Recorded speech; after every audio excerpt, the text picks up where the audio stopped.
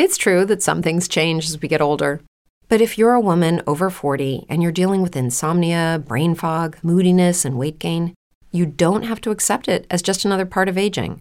And with MIDI Health, you can get help and stop pushing through it alone. The experts at MIDI understand that all these symptoms can be connected to the hormonal changes that happen around menopause, and MIDI can help you feel more like yourself again. Many healthcare providers aren't trained to treat or even recognize menopause symptoms. MIDI clinicians are menopause experts. They're dedicated to providing safe, effective, FDA-approved solutions for dozens of hormonal symptoms, not just hot flashes. Most importantly, they're covered by insurance. 91% of MIDI patients get relief from symptoms within just 2 months. You deserve to feel great. Book your virtual visit today at joinmidi.com. That's joinmidi.com.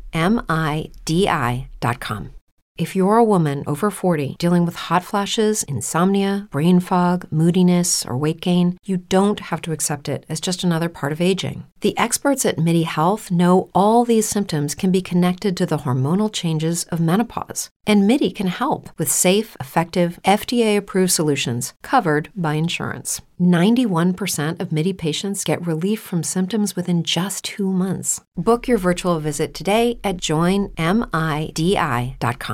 Tonight's subject is Have You Found Him? If I told you that you and I and the whole vast world are looking for the same thing, would you believe it? You might think you're looking for money, or power, or fame, or health, or unnumbered things, but I am telling you, you and I and the whole vast world are in search of the same thing. We are looking for our son. Everyone is looking for the son that is dead. Now, this story is told us in Scripture. It's Adam Brady. You'll turn to the 18th chapter of 2 Samuel. And the messenger comes bringing the news to the king, for the king is David. And David meets the messenger, the Cushite, and he said, "Is it well with the young man Absalom?" Well, Absalom, if you break the word up, Abby's father, some call it Abby, which means my father, and Sholem is peace. So this is simply the father's peace. Well, here, is it well with the young man, Absalom? And the Cushite answered, "May the enemies of my lord the king, and those who would rise up against you for evil, be like that young man." In other words, he's dead. And then David broke into weeping, and David wept. And then the most poignant word possibly recorded, "Oh, my son, Absalom, my son, would I had died instead of this." If he only could have died instead of his son. But what man who has lost a child wouldn't feel that? He is older, and why should the child go before the parent? And any parent worthy of the name would like to feel that if I could only have substituted and given myself in place of the one that is gone. And so he would willingly have died instead of his son. But he couldn't do it. That's an adumbration.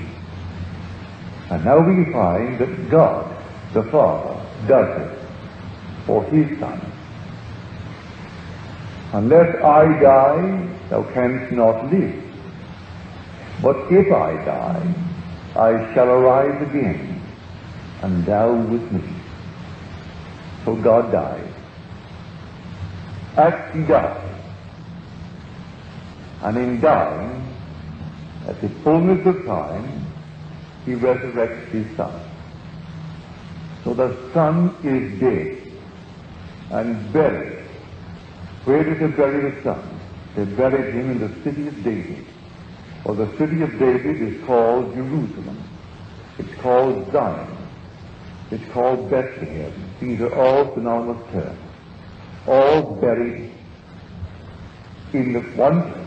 And that one person who is buried there is the son David. Now God dies and becomes buried in the city of David.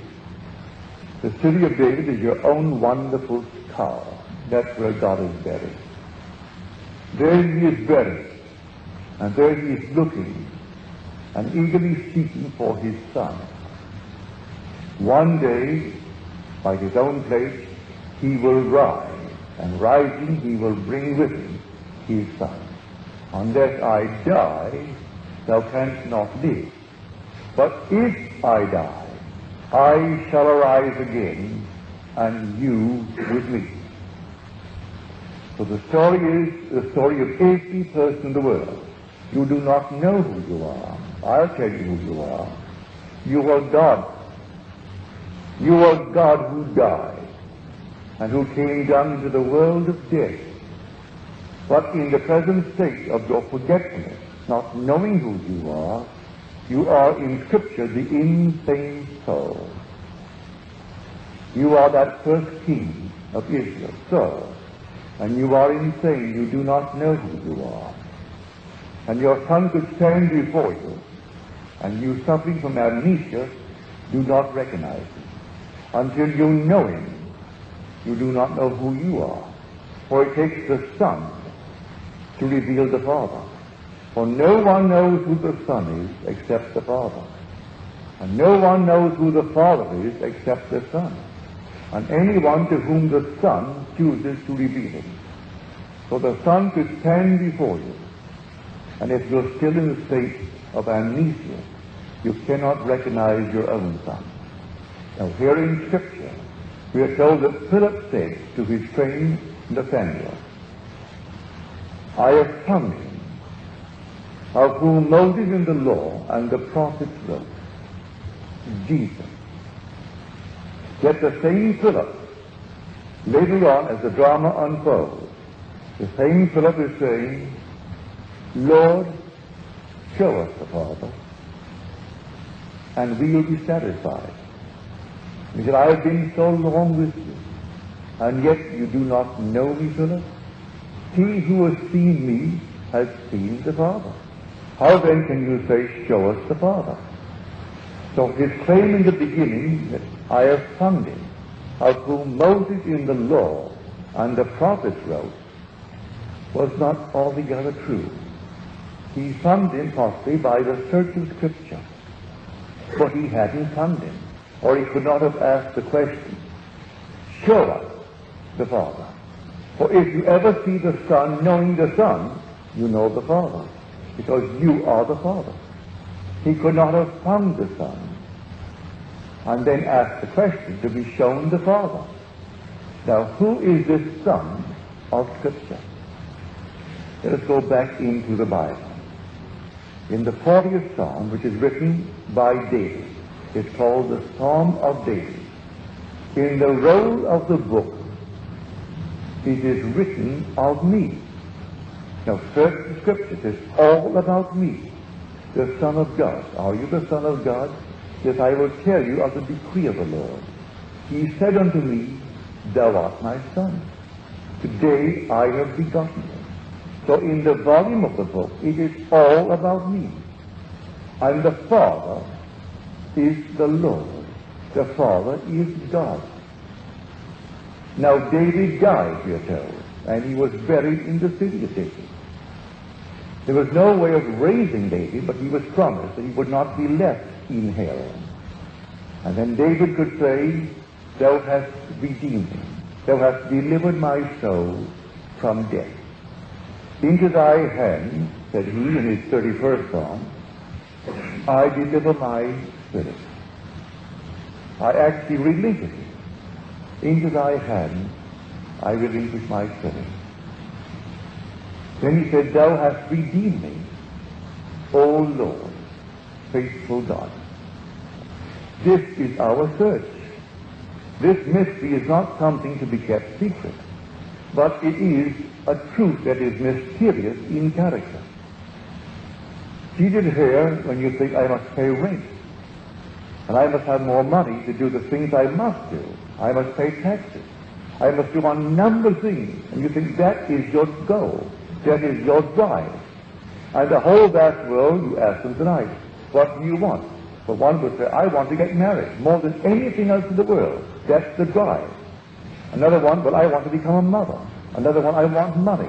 I want fame. And you name it, it's right there. And all these are the by things. It is not the goal of God. Because man doesn't know this is God. There's only one purpose for the descent, to find his son. His son is buried. The son died, and the son is David.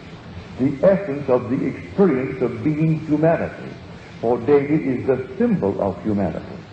So God becomes man, actually becomes man. To become man, he has to forget that he is God. So he completely forgets that he is God. Therefore, if I accept who I am and suffer from complete and total amnesia, I am, as far as the rational mind goes, I am insane. I don't know who I am. That's a form of insanity. That no one can hit me over the head hard enough to bring back memory. No matter what you put before me that is mine, I can't recognize it. So put my son before me and I do not know him. Put my claims before me and I do not know them. And the whole vast thing is simply I don't know it. For then, that total amnesia is a form of insanity. Now, one day man will awake. And when he awakes, he will know who he is. He awakes first. That comes first. Listen to the words of the inspired Beck. Unless I die, thou canst not live. But if I die, I shall arise again, and thou with me. I rise first. The Father rises first. It comes in that order. And then, 139 days later, the tomb is opened, and his son comes out and stands before him. And the son is David. And when the son stands before him, and there is no uncertainty as to this relationship of father-son, then his peace has returned. It's the Absalom that has returned, that rebel son of his who tried to destroy his father and take over the kingdom. And yet the love of the father for the son, in spite of his rebellious nature, was so great that he died to save his son. This is the mystery of Scripture. Every one of you and every child born of woman is going to have this experience. And in the end, we all go back. And we, the brothers, who together form the fatherhood. For the fatherhood is Elohim. And Elohim is a compound word. It is one made up of many, one made up of others. It's a compound unity. So Elohim, which is translated in Scripture God, we are the God, but here we are the brotherhood, but we do not know it. We fight each other. We kill each other. We do all kinds of things to each other, because we do not know that we are the God who came down in search of our Son. And I'll go back with full consciousness of who I am, having something. You will come back with the full consciousness of who you are, having something. You'll find the same Son, and you are the same God, without any loss of identity. You are identified and you are completely individualized forever and forever. Yet, you are the Father of my Son. Forget your sex. This has nothing to do with sex as we understand it on this level. We are in the resurrection above the organization of sex. For in him there is no Greek, no Jew, no bond, no free, no male, no female, just one. So in this one awakening being, we are only God. And the being that reveals it is our Son, and his name is David. So have you found him? Only you will know. I can tell you about him. I can take you all the way through Scripture and show you where David is all the way through. So if Moses in the law and all the prophets wrote of me, says he, for in the volume of the book it is all about me. Every word about it, it is all about me. But who wrote the word? David. Go search the Scripture to see if you can find him. And then you come into the New Testament, and who thumbed it? That I have found David, says he, because David in the Spirit called me my Lord. Now that's the story of Christianity. The fulfillment, the climax of the entire thing is found in the story of Jesus Christ. Because in the Spirit, David called him Father. He called him my Lord. And the story is being told, and man takes Jesus Christ as the Son. Jesus is the Father. And everyone must experience the story of Jesus. Because Jesus in man, Christ in you, is the hope of God. Do you not realize that Jesus Christ is in you? Well, if he is in me, why is he in me? And what is his purpose? He is looking for the Son. So if it once happens, then it continues to happen forever and forever and forever until all find the Son. Only if you find the Son do you know who you are. So the question is, have you found him?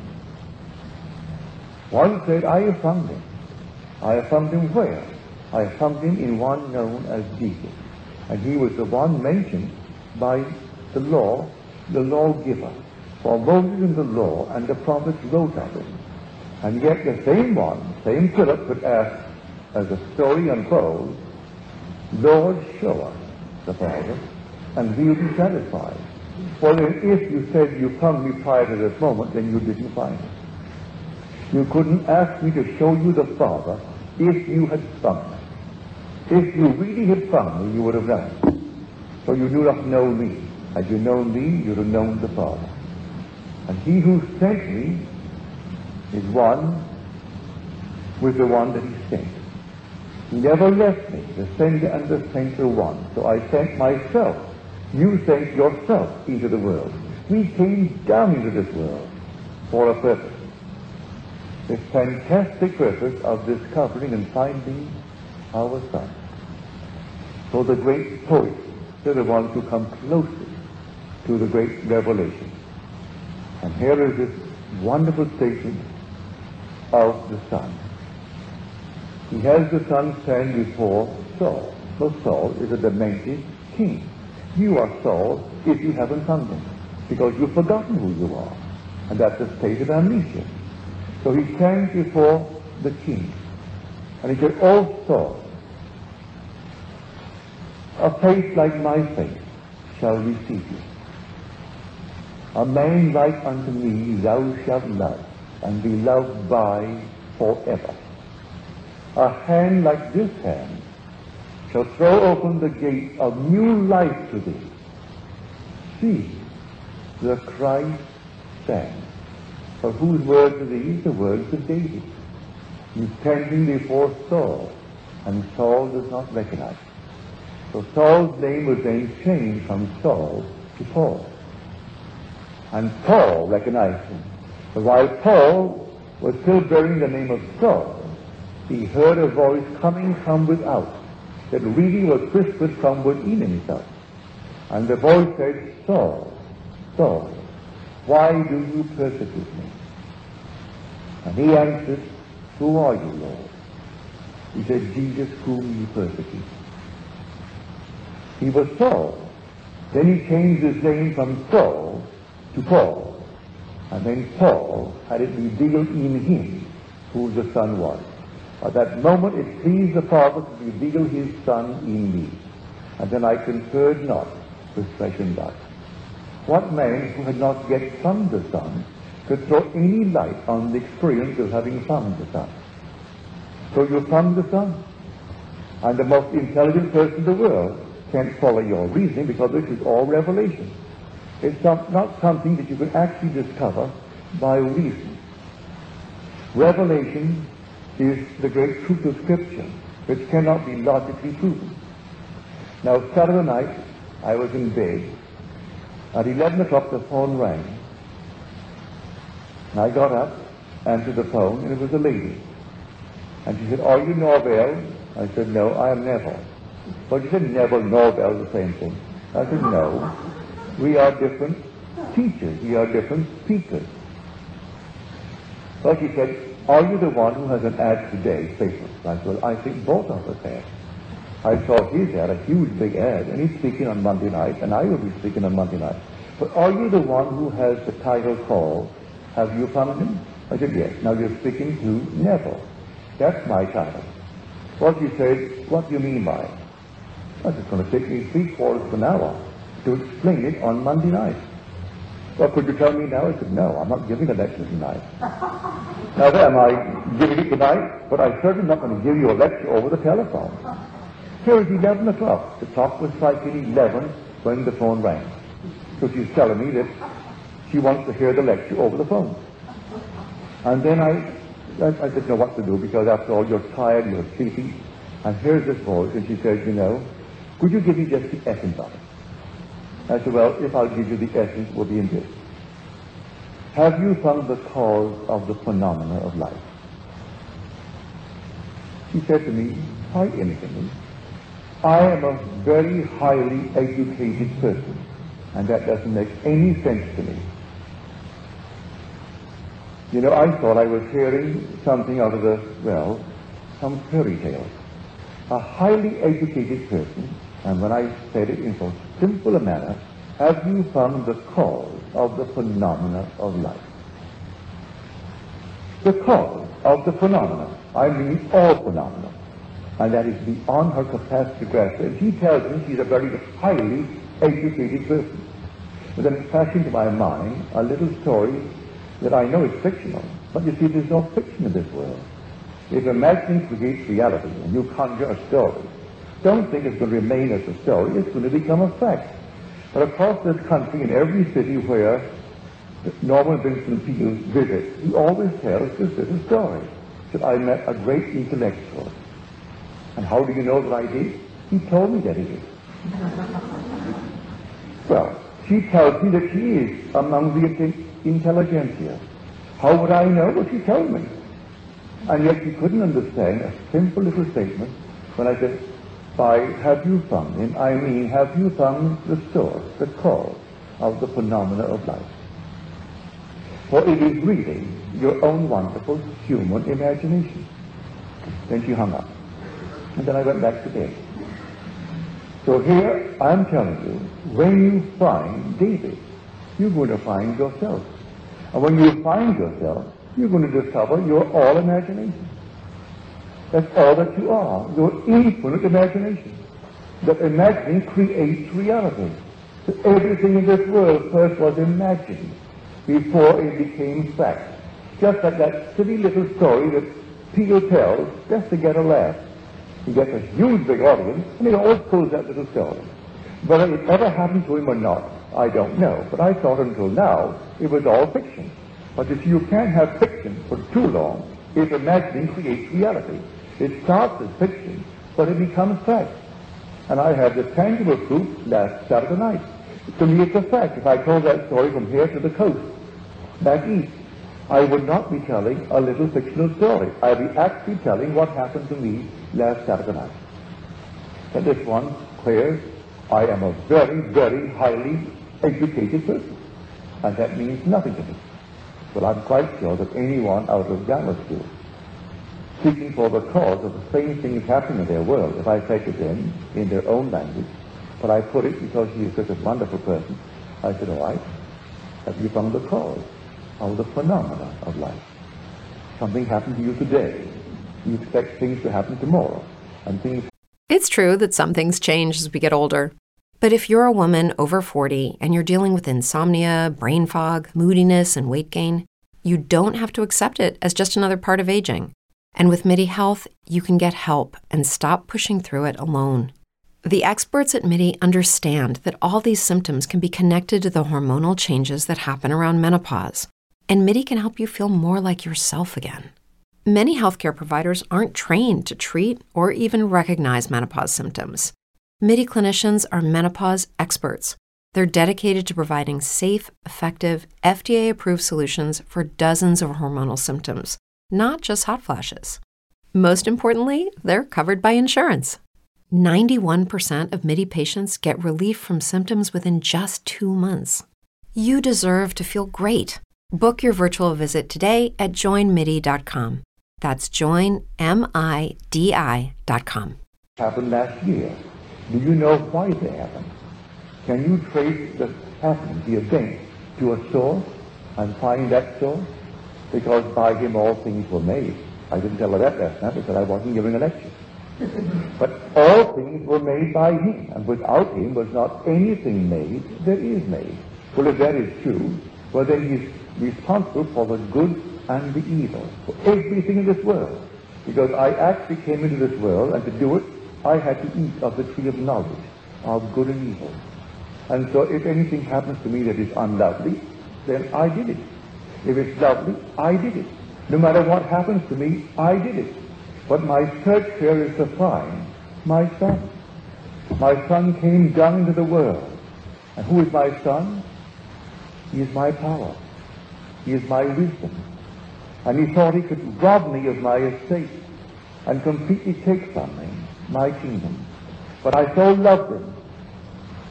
And how did he die? Read the story. He was found hanging on a tree, hanging on the oak tree. And then they took 3 darts and pierced his heart, so that he's sure he was dead. And when they were sure that he was dead, he was the peace of his father. Not a peace, something came out of him. He was the peace. Shalom is the word.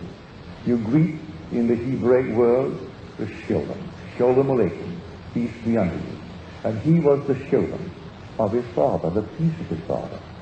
And then the peace was shattered through his death. He was hanging on a tree. Well, what tree? Well, this is the tree. There is no other tree, no other cross on which Christ is buried. Christ is buried on humanity. And here he hangs, and the heart has been pierced. But now the Father will come and redeem us. For unless I die, thou canst not live. But if I die, I shall arise again, and thou with me. Wouldst thou love one who never died for thee, or ever die for one who had not died for thee? And if God dieth not for man, and giveth not himself eternally for man, man could not exist. So God died. God comes down into the world and takes on the limitation of man to find himself, his son, among man. And one day he finds him. One day the little tomb opens, and he comes out first. And then, 5 months later, an enormous explosion where his son was buried. And then the son comes out and stands before him. But in this time, he really is victorious, because he holds in his hand the head of the giant, the Philistine giant that he brought down. And you, the father, you are so in love with the beauty of your son. You're looking at him, and he who caused you to weep and to cry out, "Oh, Absalom, my son, would I had died instead of thee." And so you died, and through your death, you raised him up, and he stands before you, your everlasting son. So you kept your promise, your everlasting love, through all the horror you had to go to redeem him. And that's what we're doing here now. In spite of all the horror of the world, that's what we're doing. And you'll reach a point in time, may I tell you, that you become completely unafraid. Not a thing in this world could move you, for you know who you are. So when I went back to bed on Saturday night, had a sun-hung night with lovely teaching and lovely revelation. As I came back, it was 5 in the morning. And here as I was awaking at 5, I heard the clock strike 5. And I came from this experience. Now, everything in this world is but a symbol. Everything, no matter what it is, a symbol. And it contains within itself the capacity for symbolic significance. So as I returned to the surface of my being, it was with this experience that I just had. I stood in the presence of Stalin. And here was Khrushchev next to me. We were on fire. He was shaking in his boots, for he knew the monster who was going to judge. For no monster in the 20th century ever exceeded the monster that was Stalin. He could rob out, as he did, 40 million with impunity. 40 million with impunity. And he was simply going over all the things he intended to do to me. Khrushchev knew from experience that he had the capacity to injure beyond the wildest dream of man. I knew not from experience, I knew only from hearsay what this monster represented. And as he gloated over his intention, I knew, had no fear whatsoever, I knew that every pronouncement that he made concerning me, his every intention, he himself had to experience. I stood unmoved, completely unmoved, unafraid, and he voiced the first, and the pain that went through him, his eyes bulged with pain, and he got madder and madder, and he voiced the second, and it was intensified pain. And I stood completely unmoved before him as he went through, and he had to stop. The pain was so intense that he was causing to himself. I had awakened from the dream of life. And how on earth is he going to hurt the one who found the Son? The Father found the Son. And the Father is the cause of all. And here he is as mad as a hatter, as he was on earth, in the row, but I wasn't the Stalin, the person. He is a symbol of the most monstrous thing that walked the 20th century. If you mention any one person who represented absolute authority in the 20th century, you'd have to mention Stalin. You couldn't mention any little king or queen that ever took a throne. You couldn't mention any other little dictator. They were peanuts compared to this thing. Even Hitler, who murdered millions, was not the power that Stalin was. And here he sat there gloating as to what he's going to do. And here I am, completely unmoved. Let not your heart be troubled, neither let it be afraid. And I stood there waiting for his intention to be voiced, as he voiced it. And the face took on the pain you can't. And may I tell you the emotion that went through me? Pity. No hate whatsoever, I pitied him. Because here's a man putting himself through the tortures of hell, thinking he is hurting another. And there is no other. There is only God. So I stood before him. He could not recognize me, for he hasn't found the Son. When you find the Son, you recognize him. So Philip really did not know that he found him. That I have found him of whom Moses in the law and the prophets wrote. He could not have found him, or he would not have asked the same one as it progressed. Lord, show us the Father, and we will be satisfied. And then comes the rebuke. Have I been so long with you, and yet you do not know me, Philip? He who has seen me has seen the Father. How then can you say, show us the Father? So when you think of Jesus, think of God the Father. And David in the Spirit calls Jesus my Father. He calls him my Lord. The expression of every son of his Father, either to his face or speaking of him. And so he asks, how then like I be his son, when in the Spirit he calls me my Lord? So when you find David, and you know he is your son, he can stand before you forever. But if you have not yet been turned from Saul into Paul, then you will not know. But when you meet him after the explosion in your own brain, for the whole thing takes place in the brain of man. That's where it takes place. The whole thing is in Jerusalem. And Jerusalem above is the great place where everything takes place. It's called the city of David. It's called Zion. It's called Bethlehem. These are all synonymous terms. So here, within you one day the drama unfolds. And you know exactly who you are. The immortal God that you are. I tell you, you are God. Even though tonight you drop dead and the world thinks that now it's gone. That's just a little mark and it's rubbed out. Don't for one moment entertain it. You are immortal. You cannot die. You not only cannot die, you are the cause. You are the God spoken of in Scripture. You are the Lord God Jehovah. But you had to empty yourself to search for your Son. And you came down into the world of death and took upon yourself the limitations of the human form and became obedient unto death, even death, upon this cross. That very cross on which your Son was hanging on that tree. And you took the impression of it upon you. And you're going to raise him up. And you will raise him up.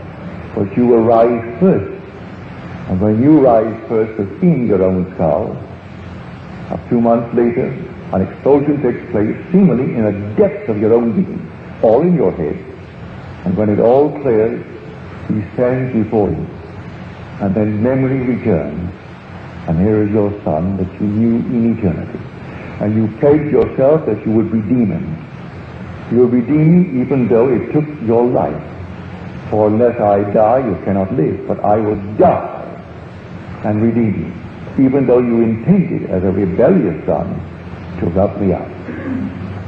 And that is the love of God for his Son, told so beautifully in that 18th chapter of 2 Samuel. It's the most poignant, the most touching story I think ever written.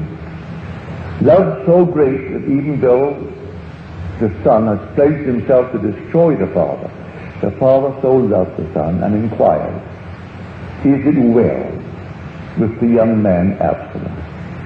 And then that lovely way of telling you that the boy is dead.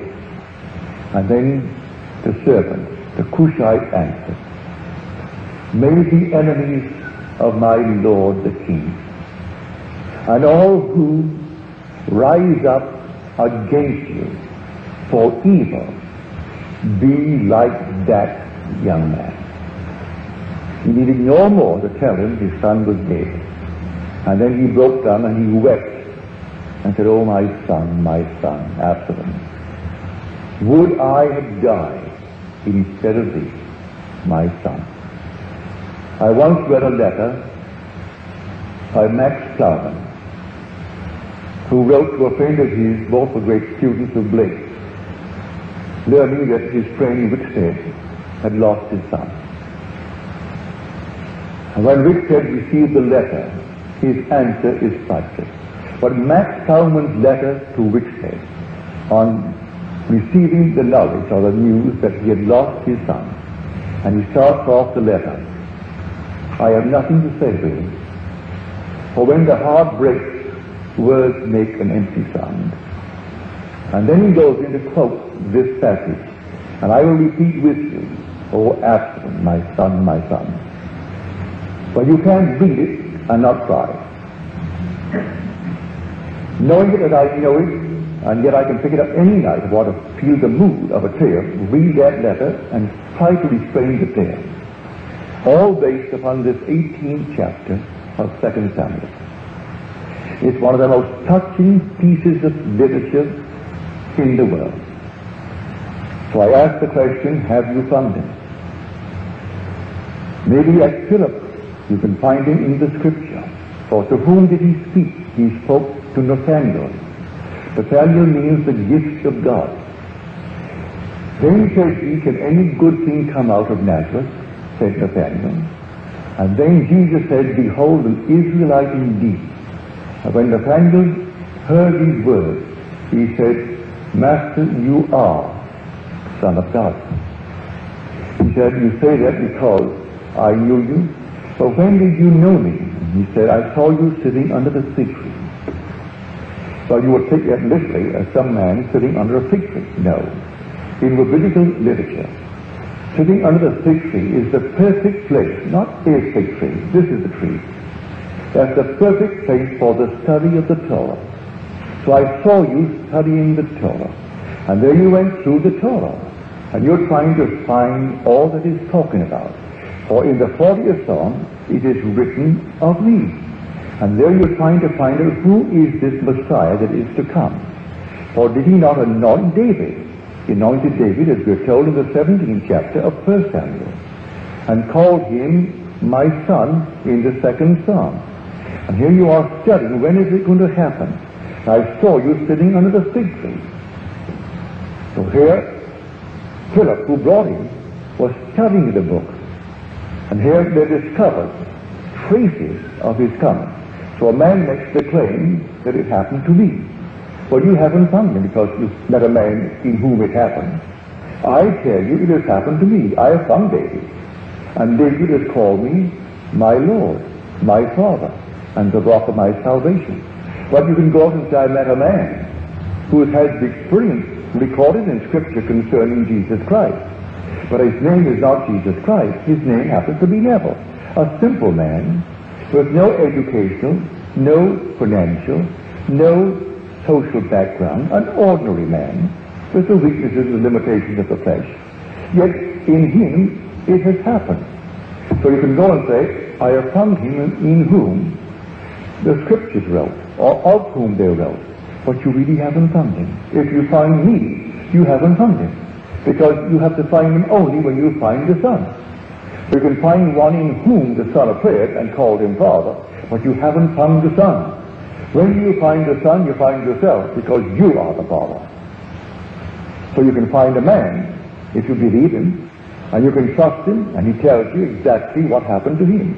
And he will show you the passages of Scripture related to his own experiences. And you will trust him implicitly and go out and say, I know a man in whom the story of Christ unfolded. But like Philip, you can say, I have found him of whom Moses in the law and the prophets wrote. But then later on you're going to say, show me the Father, if that's all that you know. Because you can't say you're from Neville. He is not the Father. The Father is in you, and the Son is in you. And when the Son appears and calls you Father, then and only then do you know the Father. So no one knows who the Son is except the Father. And no one knows who the Father is except the Son. Therefore no man has ever seen God. But the only Son who is in the bosom of the Father, he has made him known. And so only when he comes out of your own bosom, your own head, and he explodes and stands before you, do you know the Son. And then and only then do you know the Father. Although you can trust me, and I hope you do, for I am telling you what I have experienced. I am not speculating. I am not theorizing. I never considered myself a scholar. So I never studied Scriptures from a scholarly point of view. I do not speak Sanskrit and Aramaic and Latin and all these tongues into which the very book was translated. I understand a little bit of Hebrew, enough to understand, but not to really carry on a conversation in Hebrew. And so I could never claim that I understand any of these tongues. And the only tongue that I really know is English. And I would not consider myself a scholar in the English tongue. I consider myself one capable of expressing myself as I have experienced certain things. I think the words will come that will be adequate to the experience that I can tell it as clearly as needed. Outside of that, I would never claim scholarship. So I trust that you will trust me in the truth of what I'm talking about. But you will not know the Father till you find the Son. And when you find the Son, you're going to find David. And David is going to reveal you as God the Father. Now, I'll tell you now, you are now God the Father. And you won't die because you can't die. You are the immortal God. But you die in the sense that you had to completely forget who you are to become man. And in this state, you are like an insane person because you have suffered and are suffering from total amnesia. But you will one day awaken and you will find David. And at that very moment, memory returns. And you know who you are, and you also know who everyone else in the world is. And while they're here in this world, they can all be used, and they are used as symbols in your dreams. As I did with Sharon, the depths of my own being brought before me the tyrant of tyrants, the monster of monsters in the 20th century, that I may to my own self see if I really can stand before such a monster and be unafraid. And here's one who was a former premier, who is now unwell, but he stood and he knew the power of the man. He also knew how he criticized him after his death. He also knew how he took him out of the crypt that was an honored crypt and put him into a lower echelon. How he tried to dethrone him and took all his taxes down. And how he changed the name of Stalingrad to Volgograd and started a movement that cannot be stopped. And they're now bringing out a movement all over Russia to desalinize the area. They haven't succeeded, not yet. But he still, in the 20th century, will remain that symbol of all that is unlovely, all that is cruel. So he stood before me as judge. And because I had awakened from the dream, I was completely unmoved, for I knew, and only pity possessed me. I knew that everything he wanted me to suffer, he himself would suffer. I wouldn't share it with him. I only had pity for him. So Blake was right in the divine image. Pity has a human face. Mercy is its heart, love is its body, and peace is its breath. And the only emotion that I felt as I stood before this monster, as he pronounced it, and the pain went through him, the eyes bulging with pain. Then he got so angry he pronounced the second, and it was an intensified pain. And I stood there with only one emotion possessing me, the emotion of pity. Pity for one so blind, one so completely blind. He thought power rested in the destruction of millions, as he did it with impunity, when that is like a firecracker compared to the power that rests in God. And when he finds his son, he returns to that power.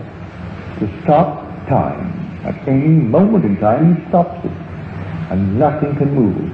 And he can change the motive of the thing that he stopped. And then when he releases that time, it moves in an entirely different direction. Change the motive of an individual or a whole community or the world. And they will simply awaken with a changed motive and not know what had happened. They will think that this is all what I always wanted to do, and they will simply fulfill his will. That's power. You don't rub out anyone, don't change anyone. You simply stop time and change the motive of the things that are in time. And when you release the power, which you arrested not there, but within yourself, they were to change motive, continue, but not to fulfill their former intention, but the new one that you have now ordered. That's power. And that comes when you find who you are. And you find who you are only as you find the sun. For no one can tell me who I really am.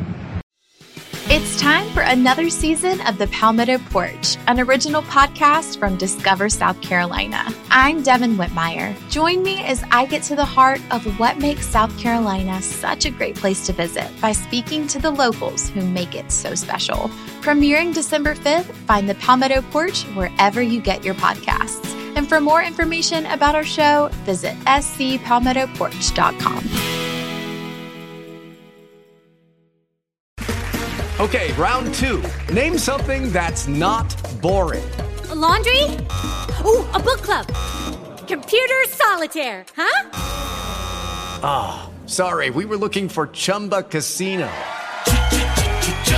That's right, ChumbaCasino.com has over 100 casino-style games. Join today and play for free for your chance to redeem some serious prizes.